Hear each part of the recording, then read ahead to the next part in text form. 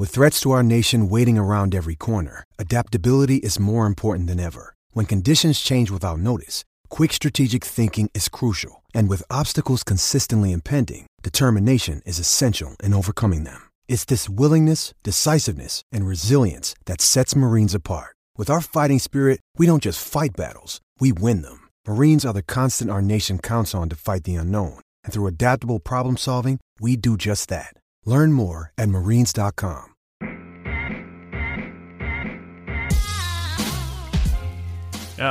Paul Rabel. Paul Rabel is putting together the Premier Lacrosse League. Ding dong, the Wicked Witch is dead. The MLL, after years and years of mistreating their players, not paying their players well enough. I understand it's a business and, you know, they got to make money too and everything like that, but your players are your product, and they failed over the years to keep their players happy.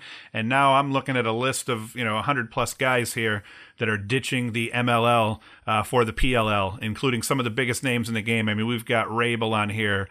As I just go through, Miles Jones, Will Haas, Kyle Harrison, Jake Bernhardt, Peter Baum, James Pennell, Connor Kelly, Matt Danowski, Ned Crotty, Ben Reeves, Matt Rambo, Connor Fields, Chris Cloutier. I know I pronounced that wrong. I'm not even going to try to get his name right. I've heard so many people pronounce it Cloutier. I'm just hoping that's right at this point.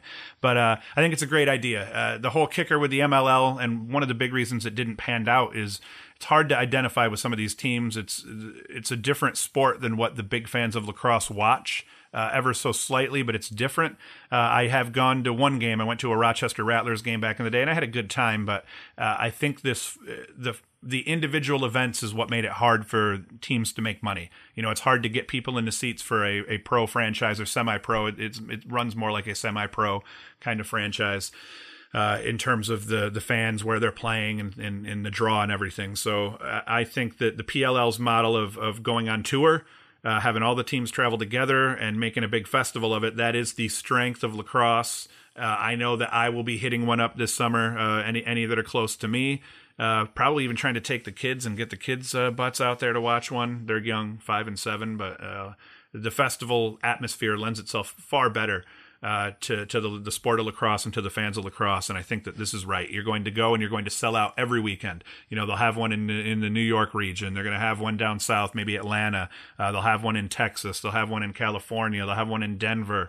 And every weekend, all three teams will be playing in front of 5,000, 10,000, 15,000 plus. That's my prediction. I don't think it's going to be hard for them to get 5 to 10,000 people to these events, especially the way they're going to do it, where they're going to set up little cities in the parking lots of these stadiums where you're going to be able to interact with the players. They're going to have booths and vendors and places to shop. It's going to be a big production, a big fair-like atmosphere, similar to trying to harness the energy and the power behind the national championship weekend.